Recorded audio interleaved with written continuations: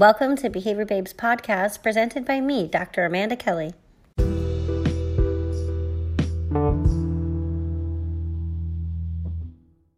Aloha, Dr. Amanda Kelly here today to talk about some strategies that might be successful when we're stuck inside, particularly for families and individuals who may be dealing with severe behaviors. A quote from the Child Mind Institute to get us started. A child who appears to be oppositional or aggressive may be reacting to anxiety. Anxiety they may not be able to articulate effectively. If you are a provider or a parent or anyone who has had any experience working with individuals who exhibit challenging behavior, such as individuals with autism, intellectual disabilities, other neurological conditions, then you know that often it comes down to communication, or at least it starts there. With the COVID-19 or the coronavirus, it's something that we're all having a very difficult time wrapping our heads around. It's very unusual. It's not something we've seen in our lifetimes or in our parents' lifetimes or even our grandparents' lifetimes. So it can be extra challenging to communicate this change when we don't really fully know when the restrictions will be lifted or how long we will be in the shelter in place for those of you who are currently under those orders. So imagine how you're feeling and then amplify that feeling. It can be incredibly nerve-wracking and anxiety-provoking to experience change, and then even more so if you don't know why or somebody can't tell you what's happening. Now, there are some incredible resources that I've come across, and new ones are being released every day. One of my favorite is a 4-minute video from BrainPop on the coronavirus. On their website, they also have, in addition to the short movie, a quiz, information about a map, looking at geography, some related readings, worksheets, and other things that can go along that might help you and your children process this event. So that might not be a way that communicates to everybody. This does depend on the communication and functioning level of the individual that you are working or treating or responsible for caring for. So some other really excellent ways to communicate this is using visuals and social stories. Social stories are typically short explanations. They are often visual and have some text that go with them, and they attempt to explain an event or an experience. This might be done when you're having wisdom teeth removed, when somebody's coming to visit or you're going on a trip, or when you are faced with a situation such as lockdown and being socially isolated or distancing ourselves due to the coronavirus. Now, the research is a bit mixed on the effectiveness of social stories and whether they are effective on their own or with additional behavioral interventions. That's up to you to definitely go dig into, look more, read more about if that's of interest to you.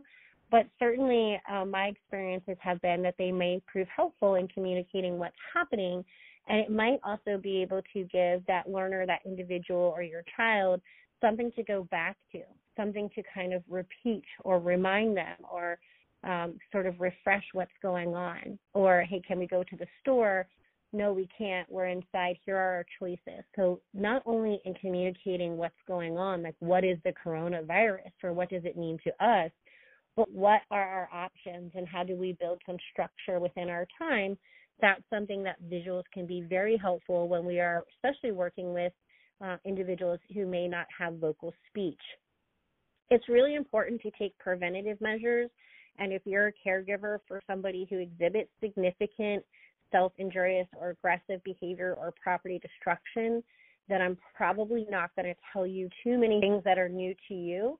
Hopefully there's something in this podcast that will be salient and relevant to you, but things like taking preventative measures and removing hazards from around your house is a step that you've probably already undertaken. If you are going to be in a different location at a neighbor or family's house, then that might be something that you want to do as well, because it's less likely to have been done the way that it would be done in your home environment. You may also choose to strategically arrange some furniture so that it's harder to knock over the television. Maybe placing a coffee table in front of the TV would be one example of how you might arrange the furniture to set yourself up for a more successful environment. You may also choose to have furniture in a way where it's open or where it creates separation. It's up to you what makes the most sense with the individual that you're taking care of. If you are with somebody who has any motor or vision issues, you're going to want to take, notice and let them know if anything has moved or changed so that that doesn't then increase any difficulty they might have with navigating. Also, be really, really mindful about visually changing and rearranging all of the furniture that presents as another change, which could present behaviors maybe that are as a result of some anxiety. So these are things to take into account and to consider when you're at home for long periods of time. Maybe there are some things that do make sense to do, but I certainly don't recommend going and rearranging the entire household. You should definitely ask your neighbors to check in on you. Right now, we're all practicing social distancing, so a phone call, a video chat, Facebook Messenger, there's a way to get in touch.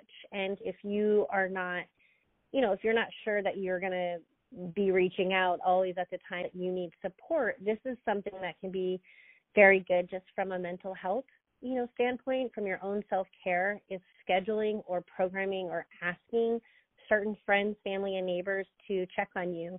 And you can also offer to do the same for others, maybe others in the same community. Now, there's a lot of information out there about developing schedules and what having a routine does and helps us plan and predict our day.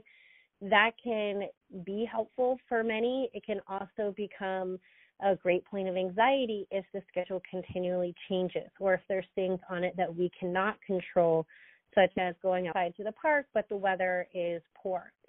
So it's important to think about developing a schedule that is going to maximize what it is you're trying to do. You're also going to want to make sure that there are options that are available, and you're going to want to make sure that there are rules or expectations that are enforceable. And if not, then we want to make some adjustments, some antecedent manipulations, which means do some things prior to the occurrence of challenging behavior. Your schedule of activities will change, and many preferred activities are now restricted or off limits. So it can be really, really important to get creative with what are other things that your child or your learner enjoys doing. If they enjoy watching certain movies or shows or songs, would they also like songs from the similar soundtrack, or would they like watching another type of movie? Or if you could pair some of their favorite music with maybe videos of watching somebody cook, which might be neutral or potentially preferred, would it become something that's more enjoyable? And if it's something that you have available, then these are the things that you're going to be limited with working with. So get creative. What are some activities that are available to you that are outside of your house? That's really important, because we are supposed to be distancing ourselves from each other, but nothing says we must distance ourselves from nature. So if the weather is, cooperating in your area, taking walks, going on scavenger hunts, looking for certain things, playing I Spy. This can be done also with visuals as well as when you're with somebody who has vocal speech. You might also choose to write out a schedule, or you might choose to use a visual schedule. If you choose to write out a schedule, you can do this digitally, or you can do this on a piece of paper. You can do this on a dry erase board. If you're going to be using visual schedules, some really great places to get these icons are things called Boardmaker Share Online. You can also go to Google Images and Pixabay, which is spelled Pixabay. These are great sites for finding images. You can choose to use a digital version, so you maybe want to save on your ink, or if it's something that your child or the individual you're working with would prefer to hold in their hands, then that's something that you can print. Again, this can be written or this can be visual, but it's important that we include choice for our children. Really, hey, we're going to have a snack. Would you like a fruit smoothie or veggies and hummus? We're going to watch a show. Did you want to watch Winnie the Pooh or Dora the Explorer? So you can provide choices while still maintaining what your expectation is for that scheduled activity or time. I want to encourage you to focus on fostering independence. Anything our children can do without our help gives them a sense of satisfaction and pride. It gives them space, and it also allows us to stop nagging, if you will, right? So we want to kind of think about what are some things that our children can do or the individuals we're working with can do that don't require any, physical prompting or doesn't require somebody standing there and, shouting out verbal instructions. And this might be achieved by writing them down or, again, using visual icons for the steps and creating a step-by-step task analysis. So what are the steps that must be followed in order to make a peanut butter and jelly sandwich? What are the steps that must be followed in order to connect this, gaming device that you want to play? Anything that you can do that will, increase their engagement while kind of using some time in the day that allows for independence is something that can help decrease anxiety and aggressions when we are in close quarters. When our children can do for themselves, then they don't need us to do it for them. This allows all of us as much space as possible, which is much more valuable, currently when we're all together. It is important to kind of consider, or definitely to consider, whether or not this is the right time to teach your child a new skill. If you have young children and, toilet paper is a hot commodity and they're not yet toilet trained, but they're in that age range, this might be a great time to tackle that because you're home and you have the attention to provide. On the, sort of opposite side of that coin, if you don't have additional support or staff or access to, reinforcers or experts or family members, then it may not be an appropriate time to increase the expectations and to provide novel instructions if we're looking to maintain low rates of anxiety, aggressive, self-injurious, or property destruction. If you do not have the support or if access to potent reinforcers or if destructive behaviors are likely to escalate, then those would be reasons why I would not recommend teaching something new at this time. It's incredibly important to involve your child in their day. Having them participate when possible in household activities will communicate naturally a bit of a schedule and will help with transitions. It can occupy time. If we have too much time to ourselves, we can become grumpy when interrupted. That's the same thing for your children or for the children that we're talking about. So, 5 hours upstairs alone in their bedroom is probably not a great idea because when you place that demand or you say, hey, it's time to take our shower, you might end up with explosive behaviors. It's actually recommended that you interact and engage with individuals in your household on a semi-regular basis. Again, we don't want to be too persistent so that we're never giving any space, but we want to be really mindful about giving too much space or giving that much space for too long a period of time. Too much time alone does become hard to disrupt and can result in explosive behaviors increasing. You want to balance that constant engagement with pure isolation.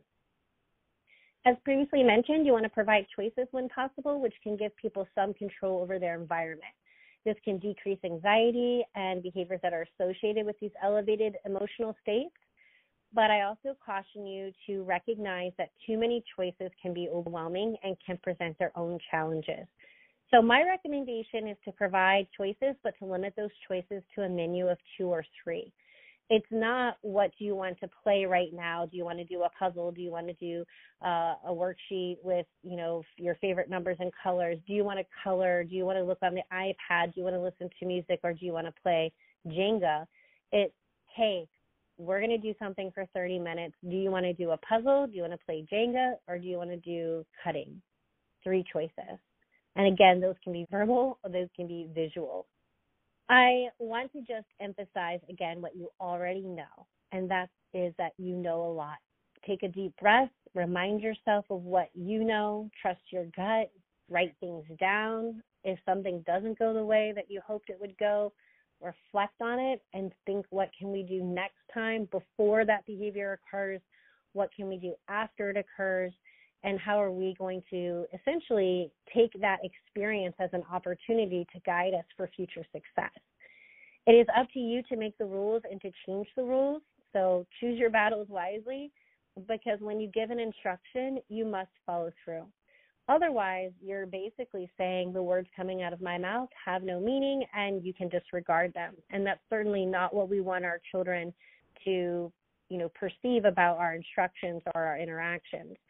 If I say, hey, you need to pick that up and put it in the trash, is that a battle that I'm willing to fight? And if not, I would just recommend not providing that instruction and instead just going and picking up the item and putting it in the trash. If it's something that's very important to you and you plan to follow through, and that's something you've been working on and you don't want to sabotage a program that you've been developing and implementing with success, then by all means, go ahead and follow through, especially if you make that request.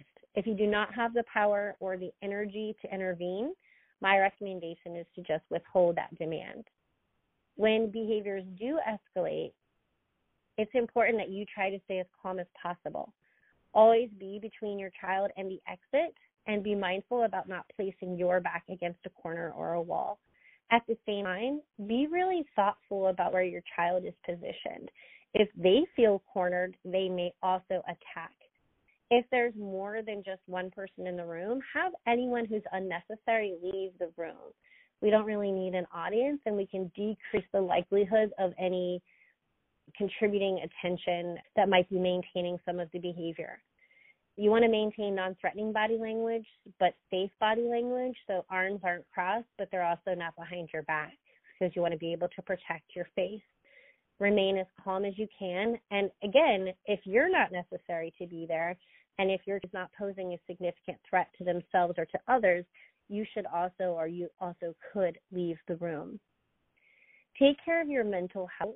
This is going to be a long haul for all of us, and some of us have a lot more to worry about and manage maybe than others. Reach out to people who are online. Take use of some of these materials on Behavior Babe. Cooped Up with Corona, you can find resources about, virtual museum tours and books being read aloud by your children's favorite storybook characters. There are a lot of zoos offering tours and close-up of the animals. So let's get creative, but also let's make sure that you're taking some of that time for yourself. Schedule walks or time in nature throughout your day if possible. Again, we want to isolate from others, but not being outside. If we just stay inside, this could contribute to some of our mental health, things that can kind of get us going down a rabbit hole. This can be something that you can do by setting up even time to meet with other people. I've just learned that Netflix has now, I think with Google Hangouts, the ability to watch a movie with friends or family who are not in your household. You can chat in the chat box. You can pause the movie together. It pauses for the whole group. So there's ways to simulate shared experiences and to do things online. And you can do things not just for your child or with your child, but do some things that really do bring you joy as well. Build in those time to do the things that you enjoy, and that will help you keep your sanity and hopefully keep everybody safe as we're struggling to survive this challenging time of being stuck inside. If you have other ideas or suggestions, I would love it if you would let me know. If you have other resources or links or codes or coupons to give out, I'd love to post them on my website. Please send me an email at behaviorbabe@yahoo.com. And for everybody, all of us, thank you for doing your part, for staying inside. Please stay inside. And join me for future podcast conversations and for webinars and for all the great things that we're going to create during this time. But hopefully we can at least create a sense of community right now and try to let everybody know that we're in it together. For more information, please check out my website, www.behaviorbabe.com.